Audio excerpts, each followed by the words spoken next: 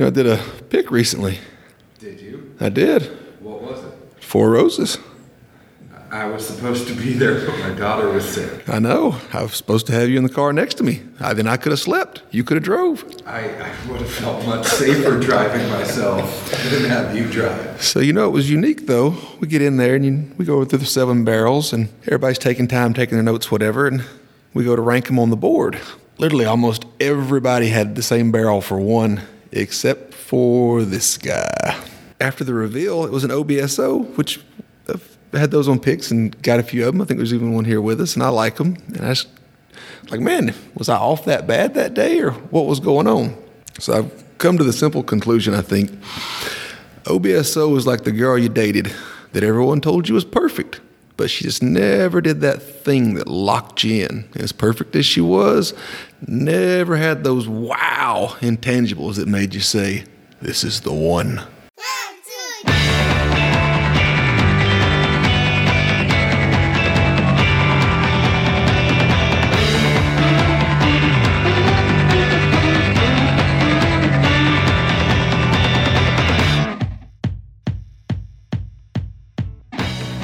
Hello, everyone. My name is John Edwards. With me is Zeke Baker, and together we make the Dad's Drinking Bourbon. Wherever you are, whatever time it is, thank you for making us a part of your day. Say hello to the folks, Zeke. Howdy, howdy. Howdy, howdy, howdy, hi.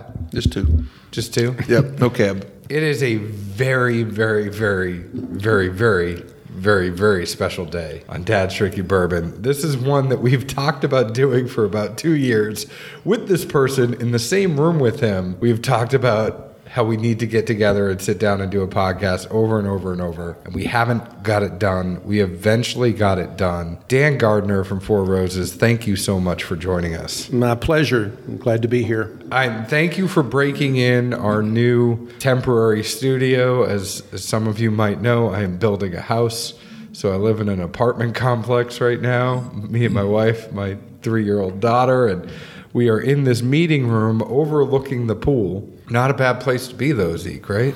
I'm surprised you didn't want to put us in the gym where you could do some sets in between. Well, I already hit the gym today. Oh. I hit the gym and the pool already. It's resort life for me for the summer. Don't get that dome sunburnt. I think I kind of did already. It was a little bit red. That'll be a fun day. Well, my daughter wants to go to the pool every damn night. That's the problem is she comes home and she goes, I had a good day at school, Dad. Can I go to the pool? It ought to be a good thing. It'll wear out. It doesn't. It gives her more energy. I swear. Geez. So, Dan, how are you doing? What brings you down here to Nashville tonight? Just driving through. I was just doing some surveys, pricing surveys here in Tennessee. I was in Knoxville and Chattanooga last week. I was Nashville and Memphis, so I was just driving back from Memphis today. It's always a pleasure to have you. For those of you that don't know you, you are Renaissance man at Four Roses. You do a little bit of everything. Some people might see you on barrel picks. Some people might see you out in the field. Some people might see you at whiskey events, slinging Al Young from a table, or Four Roses 130 at a table, or the new limited edition Small Batch Select. I mean, you're the man that a lot of people see out in the field in front, but now you're doing some more stuff back at home. Tell everybody a little bit of your story and what you're actually doing at Four Roses right now. Okay. Well, I got into the industry in 1980. Been doing it a while. Actually was the wine manager for the old Kentucky Wine and Spirits in Louisville, Kentucky. But I saw early on where the money was, so to be quite honest, I love wine, but I can find a lot of stuff under $10. It suits me just fine. So I switched over to the liquor side after a couple of years, and always paid attention to everything. So again, back then, the bourbon industry was dying a slow death, and it didn't level off until the mid-'80s. So anyway, I knocked around and was state sales manager for the company after starting about mid-'80s. I managed the launch of the Small Batch Collection in the early '90s when Booker Noe was still around. We were the Van Winkle distributor. So I've known Julian forever. I know the Getz family. I worked with Randy Getz, who is his grandfather. Oscar Getz revived the Tom Moore distillery and that group of investors after Prohibition. Worked with Jimmy and Eddie Russell for 28 years. I never can get into the Getz Museum, though. That's Is it always is it closed? Every time I go to Bardstown and I try to go by it, it's always closed. I don't know what's going on with it. I have no idea. But they long history. Randy's still a good friend of mine. He's not in the industry anymore. So started to work for Southern Wine and Spirits in the 2002. I was the brand manager for Four Roses starting in 2004 with the launch of the single barrel, which was really started the renaissance of the brand. We were selling, 8 or 9 cases a month, maybe of the yellow label, the 80 proof early on. But the single barrel is really what we established the brand on in Kentucky, for sure. And went to work for them in 2009. So it'll be 10 years for me at Four Roses, October 1st. Well, I hope they're having a party. Do you get Don't a hold watch? your breath. I've got a watch, but I paid for it myself. They got to give you one of those with like laser etching of Four Roses on the back or something like that. There's something they got to do for it. But I think for those of us that kind of go to a lot of different whiskey things and are connected in some way, shape, or form, however it be, even if we're just a wee little podcast, I mean, Dan is probably the one who is most synonymous with Four Roses to the everyman. Dan is the first person we think of when something's going on at Four Roses. He's the one we call. He's the one we bug with questions. He's the one that a lot of people see, but I don't think people all the way know. I mean, one of the things I would say about Dan, and I know I'm saying things that he wouldn't say himself, Zeke, but Dan is one of those last people that has those stories that go all the way back to Julian Van Winkle, to Booker, to Jimmy, to I distinctly remember you telling me a story once, and it was really funny. It was y'all were sitting at something, and you were sitting next to Jimmy. And I know. Somebody was saying something about Tennessee whiskey, and Jimmy kind of leans over to you and whispers in your ear. He was like, if they made it right the first time, they wouldn't have to filter it through charcoal. That was in the late 90s. The industry was coming back, and the Wholesale Association had invited all of the bourbon distillers in for this big luncheon. So I was sitting beside Jimmy, and I really don't know why the guy from Brown-Forman was talking about Tennessee whiskey, but he was, and they go through the entire thing. We use corn and we use rye and all this stuff, and then after we distill it, we slow filter through 8 feet of maple charcoal to mellow it out. And I'm sitting next to Jimmy, and he just kind of elbows me in the ribs and said, if they distilled it right the first time, they wouldn't have to do that so much. And just one of the dear gentlemen and true gentlemen in the industry, Jimmy Russell, and just think the world of him. Absolutely. Is that one of those things, though, that you're sick of hearing the debate on? Because everybody wants to say, is Tennessee whiskey bourbon, and I don't even want to go there and have, but is it just annoying to you at this point? Well, they've made their own. I've read some things about that. They wanted to maintain a separate identity, but the thing that people have a tendency to overlook is that there are 3 levels of bourbon. Okay, so you have distillate. The second you put it in a barrel, it becomes bourbon. It's aged 3 minutes, it's bourbon. But to be called straight bourbon, it's got to be aged a minimum of 2 years. Again, all the requisite aged in a new charred oak barrel. But with straight bourbon, you can't add any coloring or flavoring to it. And then, of course, there's bonded bourbon. It's got to be the distillate of 1 distilling season, bottled at no less than 100 proof. It's got to be the distillate of 1 distillery. So you've got 3 quality levels there. So technically, Tennessee whiskey, from my understanding, of the law qualifies to be called bourbon because it's 51% corn. It's aged in a new charred oak barrel. That's pretty much the standard for it to be called bourbon. You know, I just kind of go, and not to cut you off on this, but I mean, if you think about Heaven Hill, Evan Williams, there are plenty of quote-unquote bourbons that charcoal filter. Well, but the difference is maple charcoal versus oak. Oh, are you talking about adding a flavoring then with the maple? Technically, if you read the federal regulations, the maple charcoal, the Lincoln County process is subtractive as opposed to additive. Supposedly. I don't know, I pick up a piece of charcoal and I put it in my mouth. I can taste a lot of stuff going on there. Funny enough, Zeke once made me drink this black box whiskey, and it was a boxed whiskey like you would have boxed wine. Yeah. To me, it tastes like I took a piece of charcoal and put it in my mouth. Well, here's the thing. Y'all are familiar with Clayton James? Yes, sir. 10 South. Mm-hmm. Clay puts that whiskey, he does a Lincoln County process, but it's forced. It's under pressure. So that goes in clear. When it comes out, there's a hint of color to it. To me, that's something's been added to that in my mind. So you're going to get, I don't think there's any way you can not, there's not some bits of charcoal that have ended up in that, but I might be wrong, but I've seen the process, and it's a little tinge of color, almost like, Seagram's gin is barrel aged. And if you get a bottle of Seagram's gin and hold it up next to something else, Seagram's gin's got a touch of color to it. So it's kind of like that. But that's the big debate. To be straight bourbon whiskey, you can't add any coloring or flavoring to it.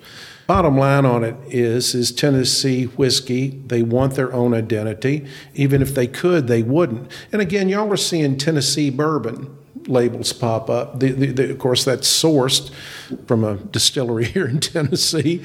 So it can be called bourbon. It can't be called straight bourbon. I will just point of clarification, though. H. Clark Distillery uses Tennessee bourbon, and they distill their own stuff. Just a fun fact. They don't do the Lincoln County process. Nope. It is Tennessee bourbon. He actually has a brandy still, and he distills his bourbon in that. He has a great rye, but he has a bottled and bond bourbon now, too. They're doing great things down there in Thompson Station. So the thing that bewildered me from picking down there and then doing the tour is it shows that little drip method going through the, how many feet of coal. I mean, if Jack Daniel's is, roughly the largest producer, and you see a drop. Yeah. Well, how many of those are going at one time, and how does it all come out to yield that much juice? Because, it doesn't seem like that much would be produced at the end of the day. I don't know enough about that process. I'm serious. You're putting him on the spot. No, I'm just saying, if you look at it visually and you think, all right, these people sell more juice than anybody, and you see this little thing go, doop. All I have to say is that we have way too much whiskey on the table. And we have been, these are the type of rabbit hole conversations we've had for the past hour before we've actually started recording. So I will just mention, on the table right now, we have Thorny Nectar 3 from Barrels and Brews. We have the Huckleberry from 5280 Whiskey. We have the Special K on the table. We have Buddy's Liquors. It's an LEOESV.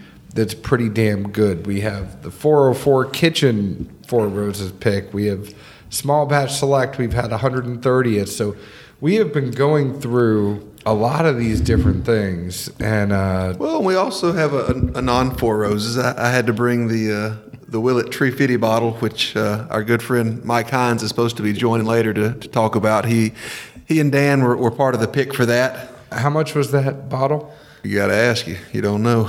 I'll give you about Tree Fitty for it. Look, I'm going to say one thing about the Tennessee, can it be labeled bourbon? Chuck Cowdery has done an article on that, and he is certainly a believer and has put it forth that it can be labeled bourbon.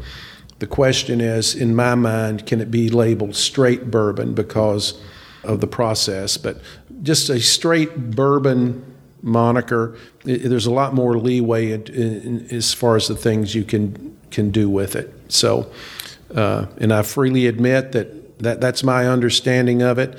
If somebody has got more accurate information, I welcome it. So, all I gotta say at the end of the day, who cares? Who cares? That's right.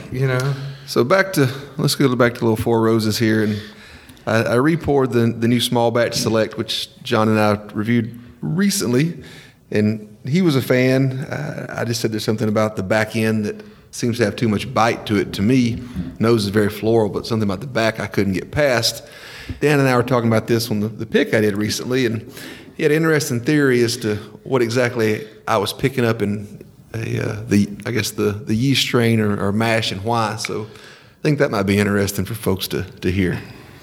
Gosh, I'm trying to remember what the heck there are 4 different recipes in this. I'm trying to. It says it right on there, doesn't it? There you go. You're talking about the the small batch select. Yeah, the new one. Okay. Sorry. Oh, absolutely. Didn't mean to It's a confuse cheat you. sheet. They're right there for you. Yeah, this I know. It has 6 different recipes in it, 3 different yeast strains, and it's V, K, and F. And the F yeast strains there's mint to them. It's herbal, so it's much deeper, kind of darker flavor to it. So to me, it's all about the F yeast strain. It is why this is, you taste this next to regular small batch. I mean, you'll never get them confused. And it's all about that F yeast strain. The F yeast strain to me is the most coating from front to back. And one of the things I'll say is that I view the yeast strains, there's an analogy to grape varieties to me. And people ask me, well, what do you mean? Well, Cabernet is typically bigger, a little more tannic. If you want to soften it up, you add a little Merlot to it. Merlot typically is a lot fruitier. Then you want to go full Bordeaux blend, Petit Verdot, Cabernet Franc, Malbec. Well, our yeast strains are very similar in that the K and F yeast strains are heavier yeast strains. Our O yeast strain is full fruit. That, in my mind, that's our Merlot. V is very similar. It's a lighter fruit. And then the Q yeast strain is strictly for the floral note. Jim Rutledge always said that the Q yeast strain ages quicker. Well, in my mind, the reason for that, it doesn't add any flavor to the whiskey. It allows the mash bill and the barrel to show through more. If you taste Q distillate next to O, they're completely different. O is at 138, 140 proof straight off the still. It's round, it's rich. Q's are a little more alcoholic. There's just more bite to it. So subsequently, the barrel is going to show through quicker because there's not a layer of flavor that yeast, it's just not putting any flavor down in my mind. And again, I'm basing a lot of that on what Rutledge said, that the Q yeast strains age quicker. And to me, that's, in my experience with doing barrel selections, F yeast strains can carry higher alcohols and more wood, more wood aging, because you've got this intense flavor that's kind of laid over the top of the barrel and the alcohols. And K is very similar, but K hits me further in the back of my palate, and O is mid-palate, V is mid-palate. Both of those have more mid-palate presence, and they're shorter, cleaner finishes. And then Q, it just kind of depends on the barrel with Q. Q's either love them or I hate them. Yeah, you and I were talking about that. I mean, I think we all, 3 of us, feel the same way about the Q, but you were saying that it's also barrel placement too, right? If you want me to get into this, I'll do. Traditional 6-story warehouse will have a temperature variance of 40 degrees from the bottom floor to the top floor. Those barrels on the top floor are subjected to a lot more heat. The more heat they're under, the more the alcohol expands. The more the alcohol expands, the deeper it's going to drive into the barrel staves. But the key thing, both the alcohol and the water evaporate. Water molecule is shorter, has an easier time passing through the wood, so the water leaves on those barrels on the top floor. So to me, they get a double whammy of increased alcohols and more tannin, more wood. And then we're going to get into barrel variation after I get through with this. So the thing you've got to understand is you come down the floors of the warehouse, it starts getting cooler, cooler, cooler. Well, there's a huge difference in the evaporation rate of water versus alcohol within a short temperature variance. So it goes from 120, say, down to 40 degrees. The evaporation rate of water has decreased dramatically, 32-degree freezing point. Alcohol, on the other hand, is somewhere around minus 200 degrees. So it goes down, it gets down to 40 degrees. The alcohol is still evaporating just as much as before. But now it's not having to fight the water to leave the barrel. That water is not evaporated or hasn't evaporated nearly as much. So the alcohol leaves. Alcohol content goes down. But the key thing is on the lower floors, it's not under as much heat. The alcohol is not expanded as much and it doesn't drive as deep into the staves. So you get softer, gentler aging with those barrels on the lower floors. I had a guy challenge me once. Well, it can't be that big a deal. So I asked him, I said, do you mow your yard? Oh, yeah. Okay, you fill your mower up, screw those caps down on your gas can, you set that gas can down in your driveway. What happens when you go back and you got to put more gas in your mower? You twist that cap, psh, pressure builds up. The same thing within a barrel of bourbon. Alcohol's not quite as volatile as gasoline, but it ain't far from it. It will burn. So you get pressure builds up in those barrels. So in general, that's what happens. But then the wild card is the barrel. And I greatly encourage everybody to go to Independent Stave. Those guys have given me so much information on barrels. It's amazing. So the big difference in barrels is the grain. It's how they quarter saw a log, and I've got some diagrams.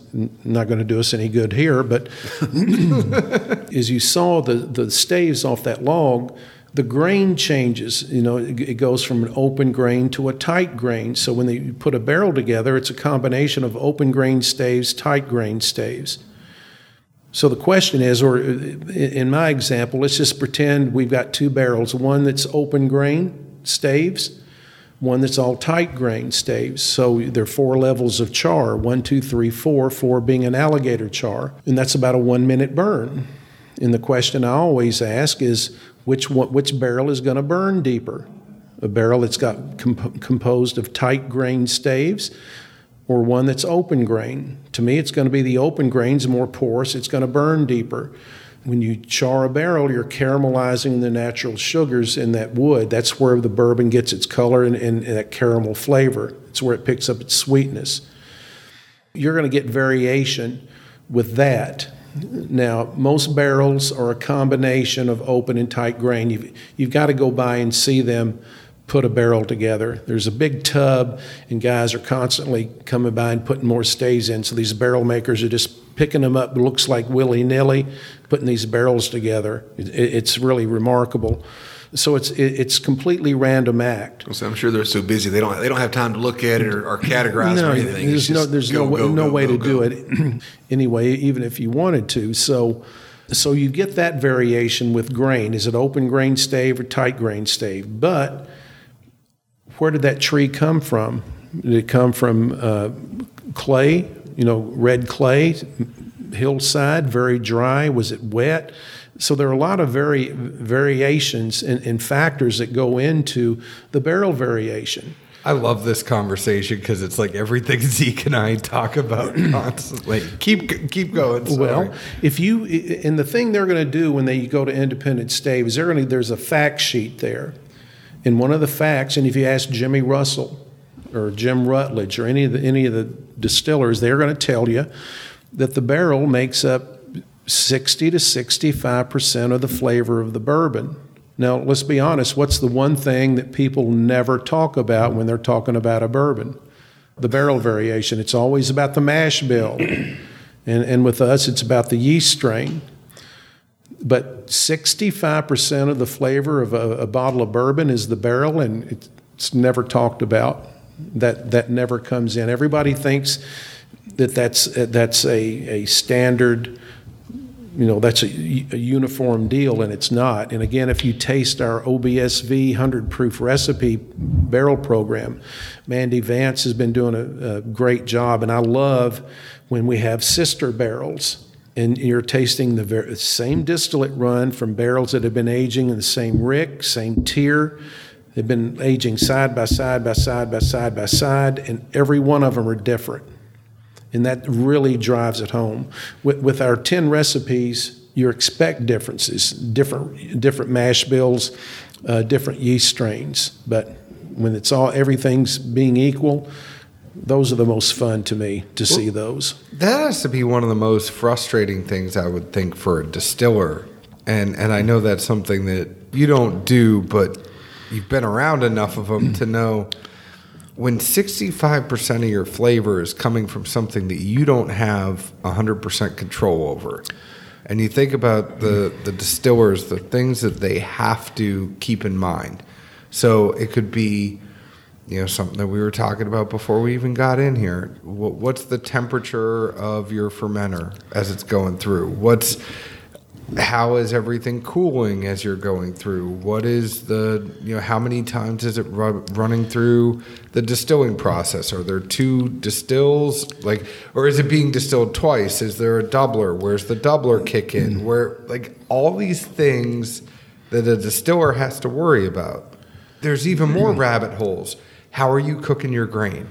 Are you cooking the corn before you put everything else in? Are you putting it all in together? What type of corn are you putting in? I mean, these are and then to know that you could go through and account for every single one of those details, but 65% of your flavor is going to come from something that the people over at Independent Stave or at Kelvin or at Brown-Forman's cooperage or whatever it is, they just said, I needed a certain amount of sticks. Here's the thing that Rutledge always said, and I learned more from Jim. It's incredible. Pass over that 350, by the way. I want to pour some of that for when Heinz gets here. All right. Rutledge always said that the key to it is putting the best distillate you can possibly make into the barrel. The barrel will only improve something so much. And the analogy I use is you can put A1 steak sauce on a bologna burger. It's not going to turn it into a T-bone. But you put enough of it, it'll taste better. It'll taste better. And the barrel will make some crappy whiskey taste better. But potentially that barrel can only take it so far. So you've got to have pristine distillate. And the key to it is putting the best distillate you can inside that barrel. And that's really where the master distiller comes in, controlling all those factors that you mentioned and getting the best distillate you can in that barrel. So at the end of the day, bourbon is hard. It ain't easy, that's for damn I was just going to say, inversely, I think you've got to give credit to that barrel variation of the things. Otherwise, we don't have these 10 picks sitting on the table right now. We have one uniform juice. What's Four Roses really known well for? Blending. If they don't have different variations from different barrels to go in and tinker with, they can't create these wonderful products that we love to see roll out every year. The variations we can come up with are endless. It's not just 5 yeast strains, but it's how much of each yeast strain do we use. So, you start thinking about it, you could come up with an endless number of different products just because of the flavors we've got to work with. Do you get in that? Not to cut you off, sorry, but how involved do you get in that? As there is the limited edition small batch every year, there are special small batches that may come out. I mean, you've been there for a long time now. 10 years is a pretty long time, and they also know that you have experience in the industry for a long time. So how do they pull you in? Are you just one of the QCers that does it taste good? When they finish it, they let me taste it. Look, I'll be honest with you. I do not have a good nose. and therefore that limits my palate. So everything that I do is strictly through my palate, and I don't pick up the subtleties that really, really good tasters do, like Mandy Vance. Mandy, of course, runs our barrel program.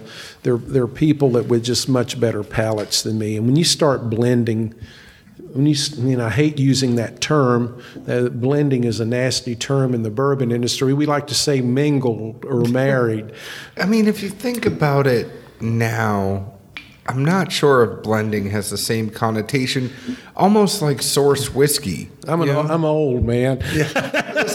I'm old school. Generation swing of, absolutely. There's that train of thought, like John said, sourced, and then also, people that love an age statement, whereas I think a lot of folks now, it's like, I don't necessarily care what the age is, just what does it taste like. No, we've proven that, and if we're going to switch gears here a little bit with age, is, we started doing our barrel selections blind. More importantly, Dan, listen, we'll get to that, but your glass is empty. Oh, gosh, I know. I'm trying to figure out what I'm going to next. There's so much here. What haven't you had yet? Have you had that Buddy's? Ooh, it's time for this one. He said he would help the guys from London, Kentucky pick this one. I was at this tasting. And hasn't revisited since then. So. Oh, you haven't? I did good on that one, John. Good job. I tried. Didn't even know it. This was... For those of you that cannot see this bottle on the table, this is a 63.5% ABV LE. It is the 65th row on the Rickhouse Floor 6Q. It is an OESV that is 9 years, 3 months old, and it is from Buddy's Liquors in London, Kentucky. Dan was a part of this pick. We did not know this. We just Zeke brought the bottle, and Dan said, "Oh, I remember that one." Alcohol doesn't bother me apparently, because this is just a caramel bomb. It's just these OESVs were so good, and this to me is, again, getting back to barrel variation, the honey barrel. There's certain barrels that just have more natural sugar in them. And some of the research that I've got a presentation from Independent Stave where on one page of it, they list the different components of a tree in percentage-wise. And the one that stood out to me is a tree can vary in the amount of tannin it has from 0.8% all the way up to 10% composition tannin of that tree. To me, it's pretty simple. The higher the tannins, the more tannic that barrel's going to be, the drier that barrel's going to be. So you get those kind of variations in the wood, and I need to study that more because I need to look at some other percentages there of the different components of what that oak tree is made of. I think we just need to, find somebody that's an inn and take the time to go in there and cherry pick the best staves and make sure the whole barrel's composed of that. I mean, we're not going to have much of a yield, like a barrel a week, but it's going to be some damn good juice. Yeah, you'd be paying $1,000 a barrel for it too. It's impossible. And basically what happens is you're going to get these barrel variations, but the vast majority of barrels are going to be, it's going to average itself out in terms of those kind of flavors. I liked Jack's Fremont just did a pick, and they're one of our stores that we really like. They're not local, but great guys. And Mike over there, everybody check out Mike and check out Jack's Fremont. But they posted a picture of the staves. They basically cut through the barrel. Yeah. And you could see how deep it enters, the red layer. It was just so crazy because you could see in some areas of the barrel it gets super deep. In some areas it doesn't get as deep. And there's even another layer that we could go down to say, why does it go so deep in some parts of the barrel? Why does it not go deep in other parts of the barrel? Again, bourbon is a rabbit hole. Well, again... Is it an open grain? Is it tight grain? If it's an open grain stave, it's going to go in deeper. But the other thing you've got to understand about the charring process is what they call the red layer. So when you char that barrel, you'll get some discoloration into the stave just from the heat. God, this is good. I agree with you. No, Zeke, how did you get this bottle and why didn't I get one? So I happened to see it on the internet somewhere on one of the groups. I see it says London, Kentucky. My boy Glenn, I remember we were talking one day. He grew up and he's from London, Kentucky. So I just shoot him a message like, hey, man, you think one of your family members can go by and grab this for me? He just laughs and says, well, you think they're not sold out by now? And I was like, I don't know. I just saw a picture of it. That was the end of the conversation.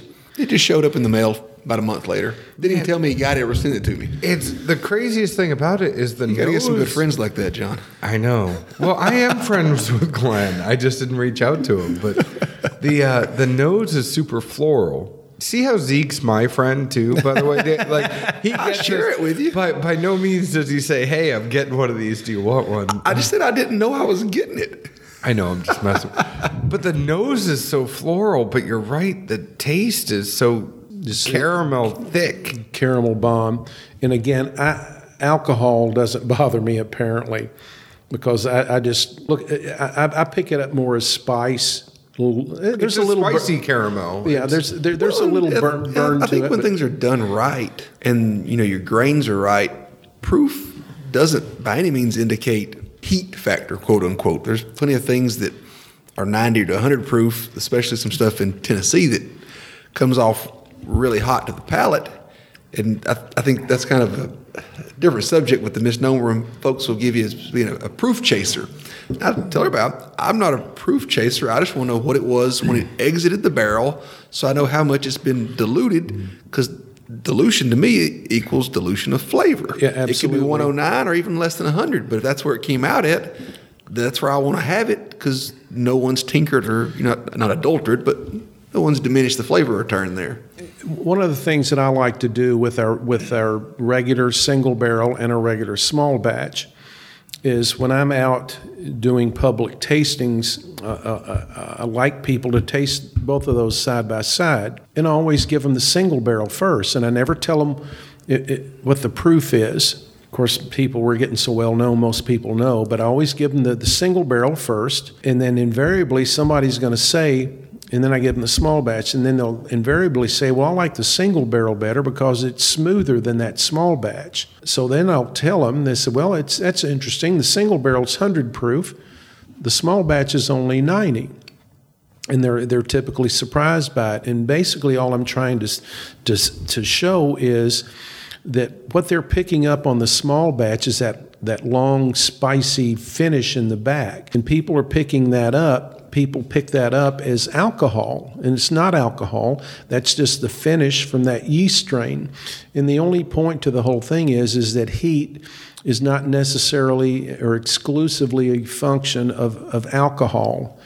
It can be the yeast strain in that K yeast strain example. It can be a barrel that's got too much tannin. Bourbon is a little drier, a little too much tannin. You get that dry, bitter finish. People will pick that up as alcohol. So heat is not always about the alcohol, is the only point I'm going to make. It's just the poor scapegoat at this point. Absolutely. Well, people just automatically assume. And again, when I saw the tier on this barrel, tier 6, I knew it was high.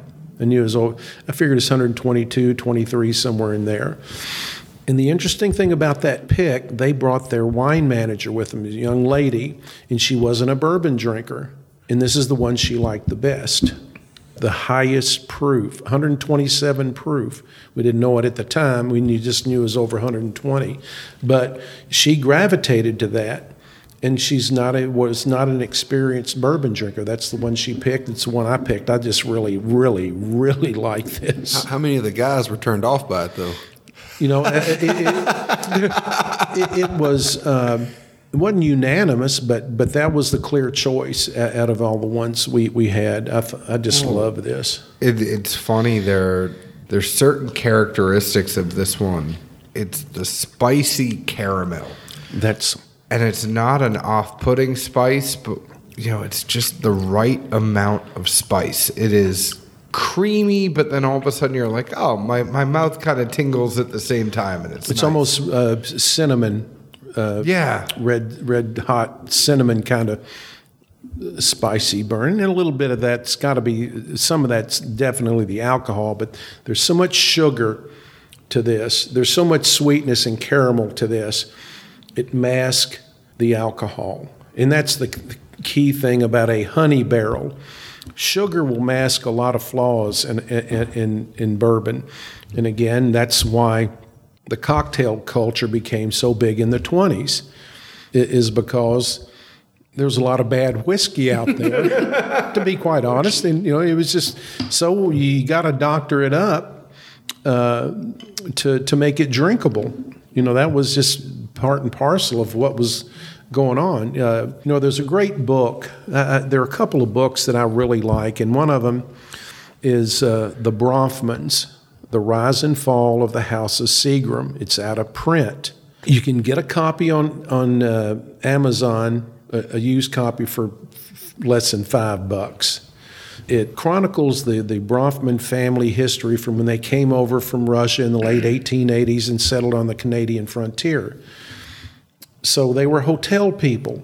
So Sam Bronfman, who really made was the driving force within the company, is a 16-year-old. He was the middle of the 5 brothers, and he's buying badly made whiskey from these backwoods distillers, and he's blending it up so to make it drinkable. He's putting blending sherry in it. He's putting sweet sherry in it. And you put enough sugar in anything, you can make it taste good. And to be quite honest, that's what Whiskey Row in Louisville was all about. Most of those companies, if you read, and this is just the way it was, Forrester, the Browns were buying, they had a distillery, but they're also buying whiskey from other people. There's a great book called Last Call. These are the 2 great books. Last Call is on Prohibition, and it chronicles what was going on in Whiskey Row at the turn of the century. So you could go down there and walk into the supplier and say, hey, I need some scotch.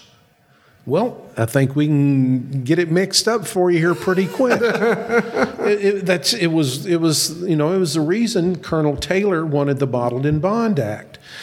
So, well, how do you get scotch out of Kentucky? Well, you get some coffee grounds and tea grounds and throw it in there and bitter it up. And the prune juice, the stuff that they put in there to darken it up and to give it a little more bitter finish is crazy. But those are the 2 of the best books, because it gives you a basis and a history of how much Prohibition changed the liquor industry. It's just fascinating. I'm a history buff. I got it up on Amazon right now. Oh, Last Call, yeah. And the other one is the Bronfmans. The Bronfman. That's like Bronfman. Bronfmans. Well, we've heard the Distiller's Bible, or the 2 blue books that the Seagrams did when they did their studies back, I think in the 70s or 80s, that I guess led to a lot of much more knowledge and things. Well, Seagram spent more money on research and development than everybody else combined. And and you can go to used bookstores, or at least Larry Rice found one at a bookstore, an old Seagram's distilling manual, and it's about the size of, if you've ever seen Michael Jackson's Guide to Single Malt Scotches, it's about this wide. It's about that tall. So it's this nice little compact book. I've seen Jim Rutledge's.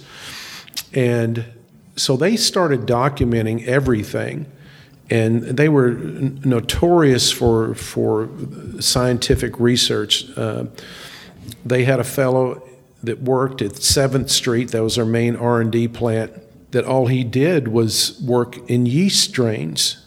He would grow yeast, and he would look at them. He would let them mutate, and he would look at it under the microscope. If he liked what he saw, he wanted uniform cell sizes. If he liked what he saw under the microscope, he had a small still. He could run a batch of bourbon or whiskey with it. If he liked the whiskey, he kept the yeast strain. He developed over 3,000 yeast strains.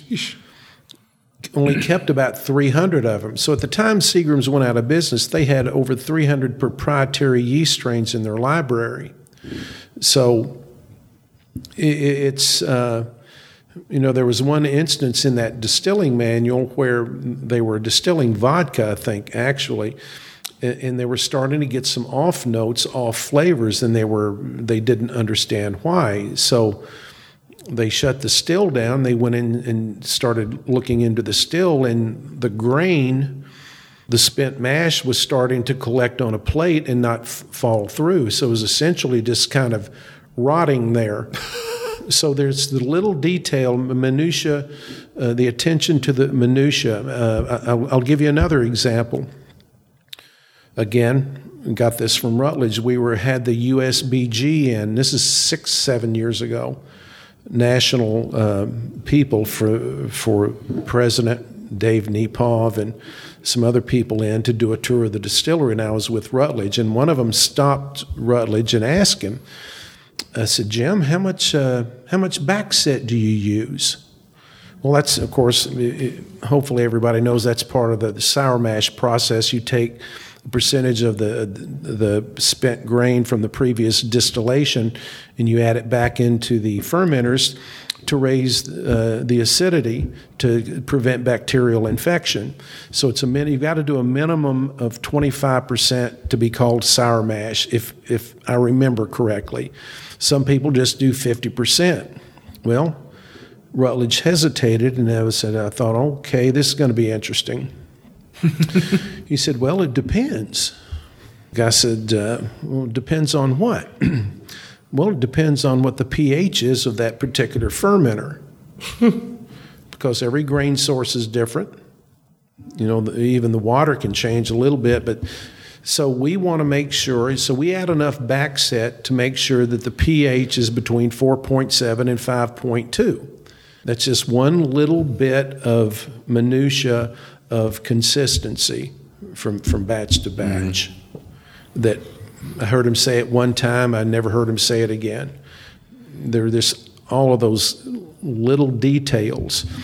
The last thing I got from him, most people have no idea what base loss is. Okay, you think about it, you've got a column still, you're putting in this alcohol-laden mash. You've got to set the pressures right.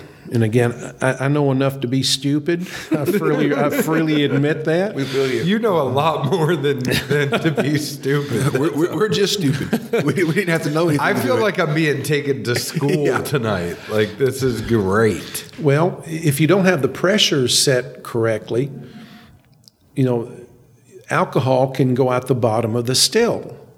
So you've got to have a certain, and that's base loss. So you've got to control the amount of alcohol you're losing out of the bottom of the still. So I asked Rutledge about it. This is just last week. So he was telling me it's akin to making a cut in a column still. I know that sounds very strange, but that's the way I put it to him. And he said, well, basically you're right. But base loss, he was saying, well, I want it between 0.1 and 0.12%, somewhere around there. So essentially a tenth of a percent. It doesn't sound like much variation. It doesn't sound like much, but he feels like that bad flavors go out at the bottom of the still with that, and if you do less than that, you get some bad flavors in your whiskey. So you wouldn't be making cuts like you wouldn't be making the heads and the tails and Well, here's the thing, we do. Here's what you got to understand. When you start that still up, we want that the alcohol coming off the top of that still to be about 138 to 140 proof. So as you start that still up at the start of the week, it's not at 138. So you might make your cuts at the beginning of the week and the end of the week, but you're not going to make it during the week. Absolutely. That's the difference, except for the base loss. And that's 0.1%. He wants to go out the bottom. That is crazy. Well, that's just one bit of minutia, and there are a lot of people that are distilling that don't have that instrument in the bottom of the still to let them know what the base loss is. I also just want to mention that I bought both of those books while we were sitting here doing the podcast. I can't wait for them to come. Glad you were paying attention. I was definitely paying attention. You're going to learn a lot of new stuff when you're editing this one. I know. No, I was paying attention. So 30 minutes ago, we were trying to talk about age. Okay. And we were just starting to talk about age, and we went on a 30-minute tangent. Now, one of the things that I have heard is that, Rutledge had always said that, 8 years was his target. There are some people that are chasing Four Roses that are over 10 years, and those older ones, I think there was one that came out in town that was a 13-year-old that people went crazy over. But Rutledge had always said that, hey, my sweet spot is 8 to 9 years. And what's your take on that? I mean, knowing everything you just said and how many different rabbit holes there could be in whiskey and Four Roses in particular, is there a sweet spot in age? I think if you talk to, typically it's 6 to 9. Most bourbon is going to max out at 6 to 9 years of age because of the barrels. If that barrel is once the sugar has been depleted from that barrel, all it starts doing is it starts picking up more tannin. So the vast majority of bourbon, it's 6 to 9 years of age. It's not going to get any better. So the percentage of barrels that are older than that get better is a very, very small percentage. And it's got a lot to do with the barrel, how much caramelized sugar is in that barrel. Is it a honey barrel? As long as there's sugar in that barrel, it's going to continue to get better. Rutledge always did a bell curve, and he would have the years along the base, and the quality level would go up, and then it kind of levels out. And then once the sugar is depleted from that barrel, it starts becoming way, way too woody. Which is interesting. I mean, we interviewed Greg Metz, formerly of MGP, now of Old Elk, and we were talking about, just MGP. And the interesting thing about MGP is that because it is a cement building, it's not like a typical rick house where it's wood and you're going to have wind pass through. It actually loses proof while it ages in that building. Well, and the reason is concrete and brick is cooler. Yeah. Absolutely. So the cooler it is, again, the water is not going to evaporate. The alcohol is going to evaporate. So absolutely, the cooler the warehouses are, the more it's going to lose alcohol. It's going to lose proof. But absolutely. Zeke and I have always said MGP, our sweet spot for MGP is 8 to 11 years. And then it depends on where it's aged, when it's pulled from Indiana. There are some, Traverse City in Michigan has some great older MGP. They have some great MGP in general. They have some of their great own distillate. No lie, put Traverse City on your watch list. They're one of the ones that I'm really looking forward to lately. But if it goes from MGP, if it goes from Indiana, and say it ages 14 years in Michigan, it's cooler in Michigan, and the winters are cooler, and so you might have a mellower 14 year. Absolutely. It's not under as much heat. So it's all about how much heat that barrel is under and how much that alcohol is expanding into the barrel. Absolutely. So the cooler it is, it's not going to expand as much. It's going to hang around that char layer. It's just not going to drive as deep into the barrel. Absolutely. The cooler, those brick warehouses, old stone and brick warehouses, are cooler as opposed to our tin warehouses. So that makes a difference. Absolutely. It's all about the temperature. Absolutely. Well, I could see the barrel concept too. I remember specifically having those OBSKs, a 15-year and a 16-year. 15-year was literally one of the best Four Roses I've ever had. The 16 was hard pass. Who poured me that one kind of thing? Again, in the thing I'll bring up, that 15-year, probably a honey barrel. That 16-year-old could have been in a barrel that had much more tannic content in the stave. So it's the barrel. The barrel variation is really mind-boggling. And again, that's going to average out over 400,000 barrels, particularly when you're mingling, when you're blending this stuff together. But it really is all about. It's not a straightforward process at all. And it would seem to me, I guess, because there's no way to know what barrels are honey or which ones aren't. I mean, there's no way you can until drill you it taste them. Absolutely. So if you've got that many barrels, you can't be employing that many tasters. But I'll go ahead and put my hand up now. If you need somebody a day or two a week just to mingle through and let you know what I think about a row or two. Zeke and I will come up. It sounds like there's a lack of tasting going on. Well, here's what happens. Here is the evaluation process. So we start at 4 years of age. So a batch is about 200 barrels, from what I've been told. So at 4 years of age, we will start tasting that batch, but we won't taste every barrel. We'll only taste certain barrels, different warehouses, different tiers. Batch synonymous with Well, run, no, right? I mean this is something I'm used to, especially with IT. And Zeke, you probably have this in some blind studies when it comes to pharmacy and drugs, but. And you're going to do a batch testing. So you might test 5 from here, 5 from there, 5 from there. Exactly. You're not going to test everything. You do enough that... You give you a general idea. Yeah. So here's what happens. So at about, I think it's at 8 or 9 years of age, then we'll taste everything. Now what happens is this. Some of those barrels are ready. Some of them are a little past ready. So, we've had people come in for barrel selections that have gone back and looked at us dumping barrels for a yellow label that saw a 16-year-old OBSO going into yellow label. Well, once it starts going downhill, it goes down very rapidly. So, they might have tasted it a year before and it was fine, but now it's too woody. Had a hot summer, didn't do good. It's not gonna, and a lot of times there's just not enough. It's too woody for the single barrel program for our flavor profiles. So you dump it into yellow label or 80 proof. So the youngest whiskey there is about 5.5 years old.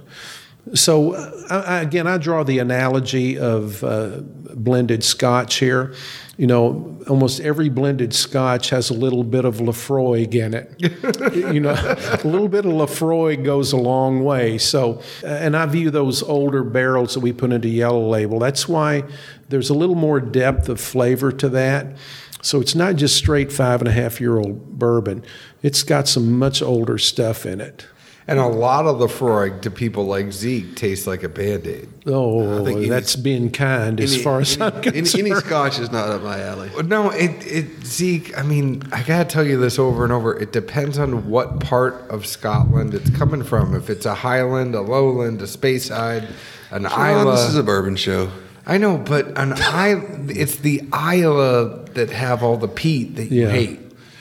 You could have a Highland like a Macallan or a Balvenie. Like Aberlour, Balvenies are just marvelous. You'd be fine. Sherry, you want sherry finish? No, Zeke doesn't love the wine finish. But I will tell you that for 80 proof, the yellow label, and I know you get slapped on the hand if you call it the yellow label. That's what I was laughing about.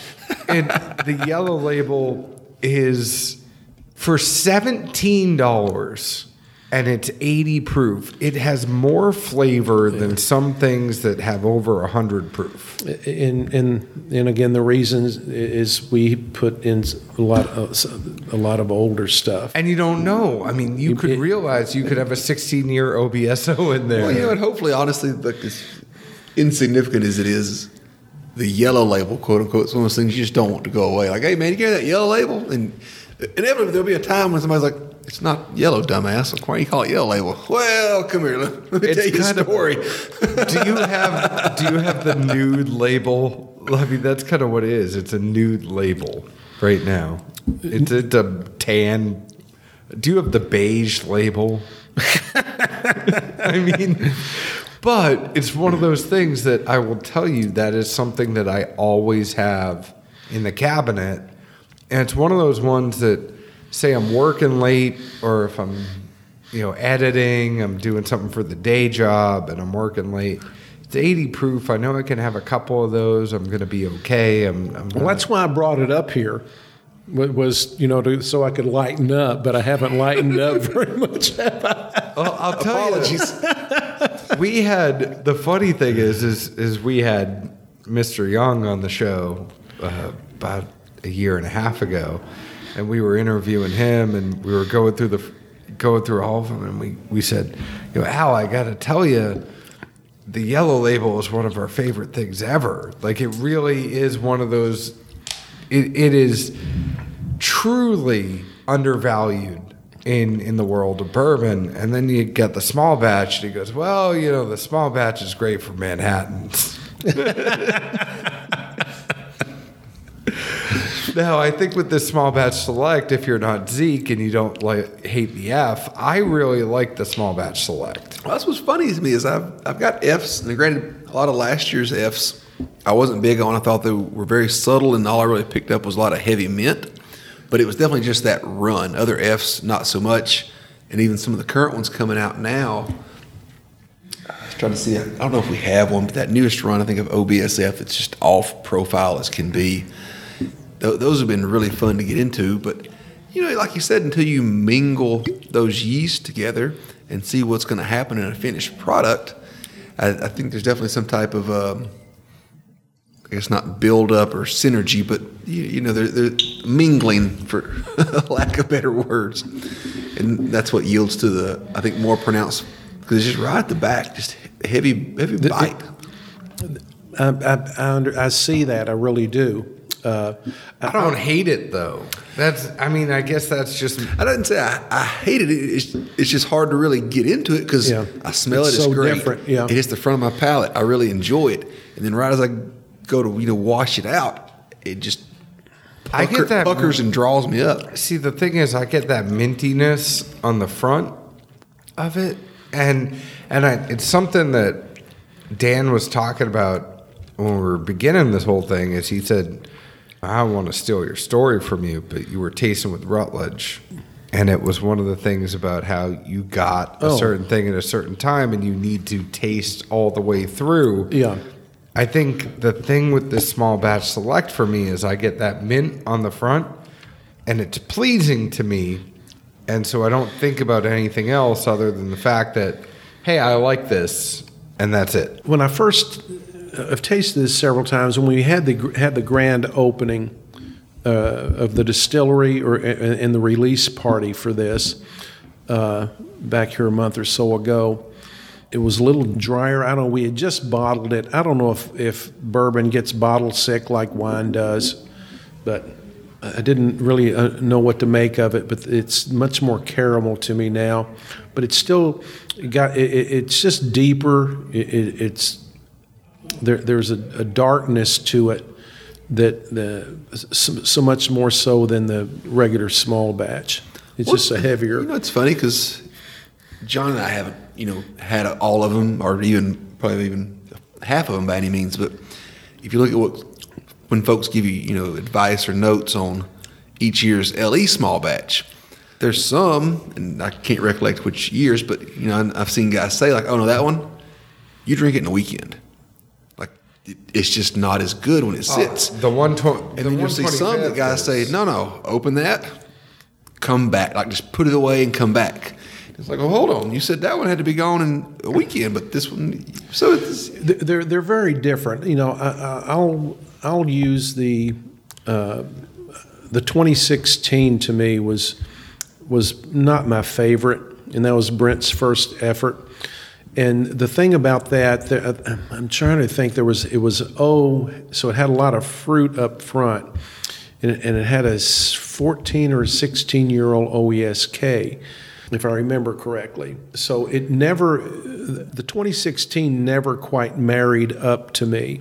You got this big fruit and then this big wood bomb at the bottom, at the end. It just never seemed to marry up. The 2018, on the other hand, I think is spectacular. But that was great out of the bottle. And what I was going to say is the Al Young is a case in point with what you're talking about, Zeke.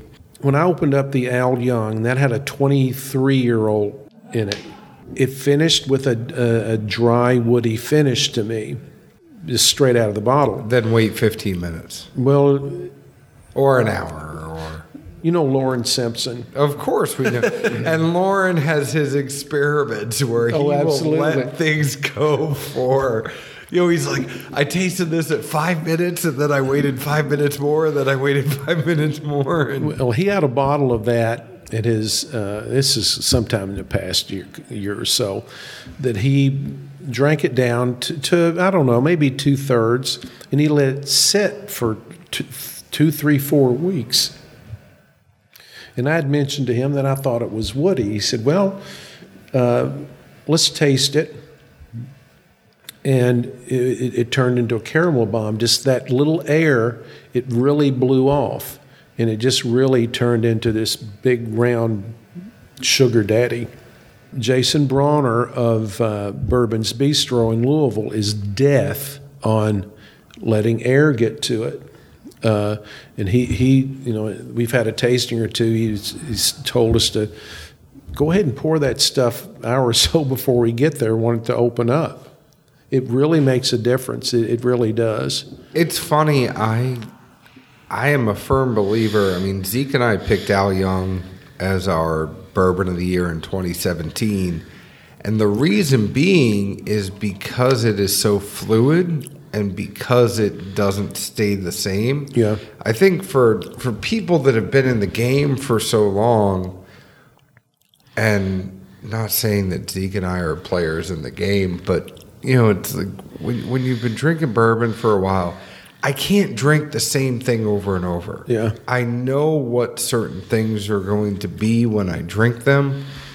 And I liked Al Young because it was one of those things where I'm like, you have one sip and then you wait an hour and then you have another sip and you go, Zeke, did you know it has this now? And it changes. It really does. And for the bourbon fan that knows what a Heaven Hill is going to taste like, knows what an Old Fitz is going to taste like, or a McKenna, even though it's a single barrel, what they normally taste like, or it was that Al Young it was a shapeshifter. Yeah, absolutely. That's the thing. This small batch select does a little bit of it for me.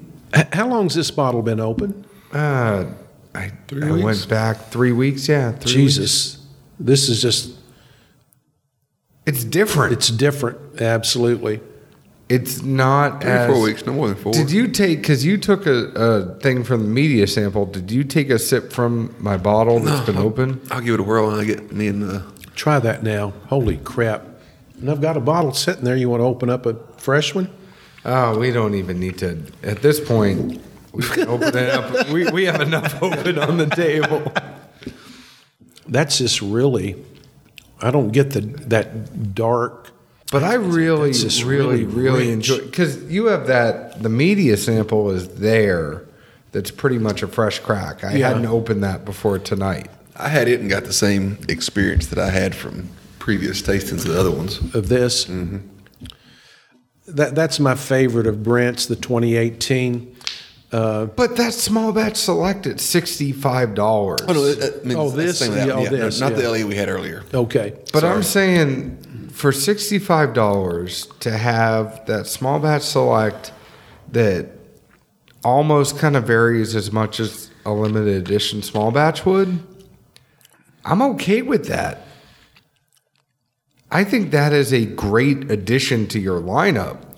Yeah, I'm getting a little bit of the mint on the finish now that I think about it. I mean, I get that mint, but The mint's still there, but it doesn't. It's not overpowering. I mean, it almost like, the fresh crack. I mean, literally, almost gave me what felt like an anaphylactic reaction, where my throat just tightened up. Like, I understand it. I really do. This has been open 3 weeks. This is a classic example of letting the air get to something. This is just really. But I think there's no other brand that this happens to other than Four Roses, where it's like, somebody gets something and somebody loves it, and they get it, and they open it on the first crack, and it's like, hey, wait.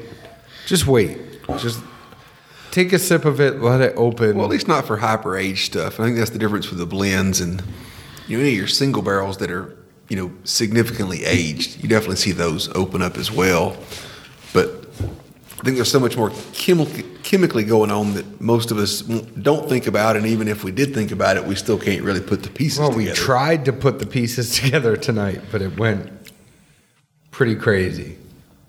Oh man, that's really that's a classic example of what I was talking about with the Al Young. This I agree. This is just. I've not wrapped my head completely around this yet, because the first time I tasted it, it was really kind of dry and woody, and I don't know, we had just bottled it. I get like thick caramel. Absolutely. Up front right now, this is just... Well, that's what threw me for such a loop on it, especially because when I first had it, whatever was blooming, a month or so ago, wiped out the sinuses hard. So I really just attributed it to, all right, everything up here is wrecked. I really shouldn't give an opinion on anything right now. And then even as I revisited a time or two, the nose was amazing. And I tend to lead by my nose. I'm pretty good there. And I just kept thinking, like, what am I not missing? What's going on here? This thing just noses really good. It first starts out good, and then all of a sudden just does some 180 to me that I can't understand or describe. And it's just really... All right, Dan. This is pretty amazing. I can't let you go before we get a good Dan Gardner story. We always have a good Dan story. Dan, leave us with a story. Oh, man, we've told the best one. Now it's my... Or just some words of wisdom for everybody. Jimmy Russell. No, you have better stories than that. I mean, you have Julian Van Winkle stories. You have all sorts of stories. Oh, gosh. We'll save that one. That's an interesting... You are going to come on again. Okay. Oh, I tell you what, I will tell you this one. I will tell you the Van Winkle story. So, Julian is such... we're very lucky in our industry that the vast majority of people, the family members, are just really, really good people. And I will put Julian at the top of that list. So in 1988, he calls me up and says, Dan, I've got some of the last whiskey that my dad distilled from 1972, right before we sold the distillery. So we had two versions of it, a 14-year-old and a 16-year-old, and it was his first family reserve, if memory serves. So, do you want any of it? Well, sure, Julian. We had some stores. Ken Lewis, who owns New Ref Distillery, Party Source up in northern Kentucky, had several stores in Louisville. Always had his full line. So, Julian, I'll take 10 cases of each. Had some restaurant distribution. So, about a month later, he calls me up and says, Dan, how much of that family reserve do you have left? Looked it up in the computer. We had them at that point. Was it black with green or black and white? It was that thing that it was C ... Yeah, I really had to think like, oh man, what did the computer look like when I was a little kid? So it was the Apple IIe. He was playing Oregon Trail to find it. So I look it up, and we've got less than a case each. And I said, yeah, Julian, we don't have very much left. I said, and I could tell by the tone of his voice that something wasn't quite right. And I He said, was pissed he sold it to you. well, no. What happened is it was very different back then. It was not what it is now, Van Winkle. So I said, you got less than a case each. I said, Julian, is something wrong? He said, well, not really. If that's all you got left, he said, you apparently have a bottle of one of them at Cafe Metro. He said, Bill Samuels was in there last night. He wasn't real happy about that red wax seal I used. Julian tells me the story about the red wax seal. Now, I'm going to tell you right now, this is my recollection. Julian might have a different recollection. So the Samuels family never filed for a trademark for the red wax seal. So how they laid claim to the red wax was through their advertising. And if you saw a billboard in Louisville, and that didn't change, that only changed up until Beam bought it, but you would never see Maker's Mark on a billboard. It was always just the red wax. So I bought a case of the 14-year-old. I like the 14-year-old a little better. The 16-year-old, what I remember saying about it was cognac-like. It was good, but 14-year-old was a little more bourbon. Yeah. I probably never opened a bottle of it, okay? I get down to 3 bottles, so Bourbon's Bistro opens up. This is 12 years ago. I give them a bottle. They have their 5th year anniversary. I give them another bottle. Bill Samuels comes in and says, what's up with the red wax? Well, no, nothing about that. So I've got 1 bottle of this stuff left.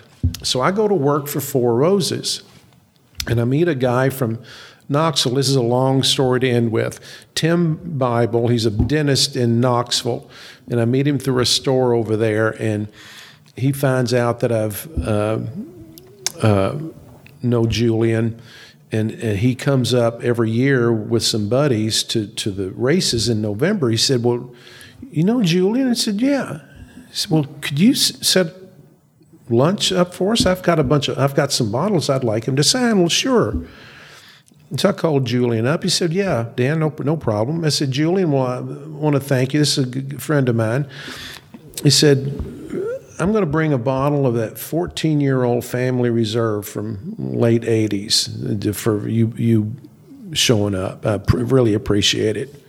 So it was just kind of deathly silence there for about 5 seconds. You're talking about that red wax stuff? I said, yeah. He said, that's real good bourbon. I said, well, yeah, I just appreciate you showing up. I know you're busy. He said, well, if you bring that, I'll bring a bottle of 23-year-old to you and give it to you. I said, okay. Again, this is 10 years ago. I'm not realizing what's going on. So bottom line, Tim's coming in. Julian's got to cancel out. So I call Tim up and tell him Julian had to cancel. And I proceed to tell Tim what I was going to do. And it was pretty much the same reaction from him. He said, are you talking about the red wax stuff from late 80s? And I said, yeah. He said, Dan, I saw a bottle go on eBay, and this is 10 years ago. I saw a bottle go on eBay for $1,200. Uh-oh. I might have to rethink this. Well, it gets better or worse depending on you. So this is in November.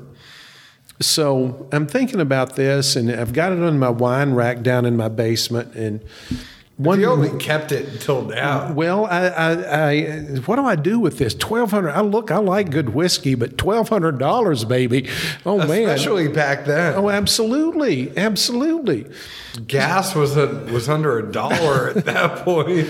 So it's probably in May or June. I said, well, finally, I get off my dead rear end and go down there. I better go down and check on that bottle. I go down there, and what's gone? And it was in the top right-hand corner of my wine rack. Then I've got a buffet upstairs with a bunch of stuff in it, too. So go up there, it's not there. Well, where did that damn bottle go? Light bulb goes off in my head. my son had graduated from college and moved back in. So he's down in the basement. He's got a bedroom in the basement right next to the room where my wine rack is. So I go down. It's Alex. Did you happen to get that bottle of Van Winkle bourbon out of the wine rack? Yeah. So okay. Did you drink it? Yeah. Said, was it good? Went great with that 2 liter of Coke. That's exactly. He said, yeah. I said, well, it should have been, because a friend of mine just told me he saw a bottle sell on eBay when they could still do that for $1,200. So the only joy I got out of that last bottle of 14-year-old Van Winkle Reserve with the red wax seal was seeing the color drain from my son's face. So Wow. So that's about the best story I got. I'm outside of Jimmy Russell. So On that note, I just want to thank you for coming. If it's not transparent enough, we love everything Four Roses is doing, and we can't wait to see what they do in the future. Thank you, Dan. You are one of the best parts of bourbon. We always love when you're here. We always love spending time with you.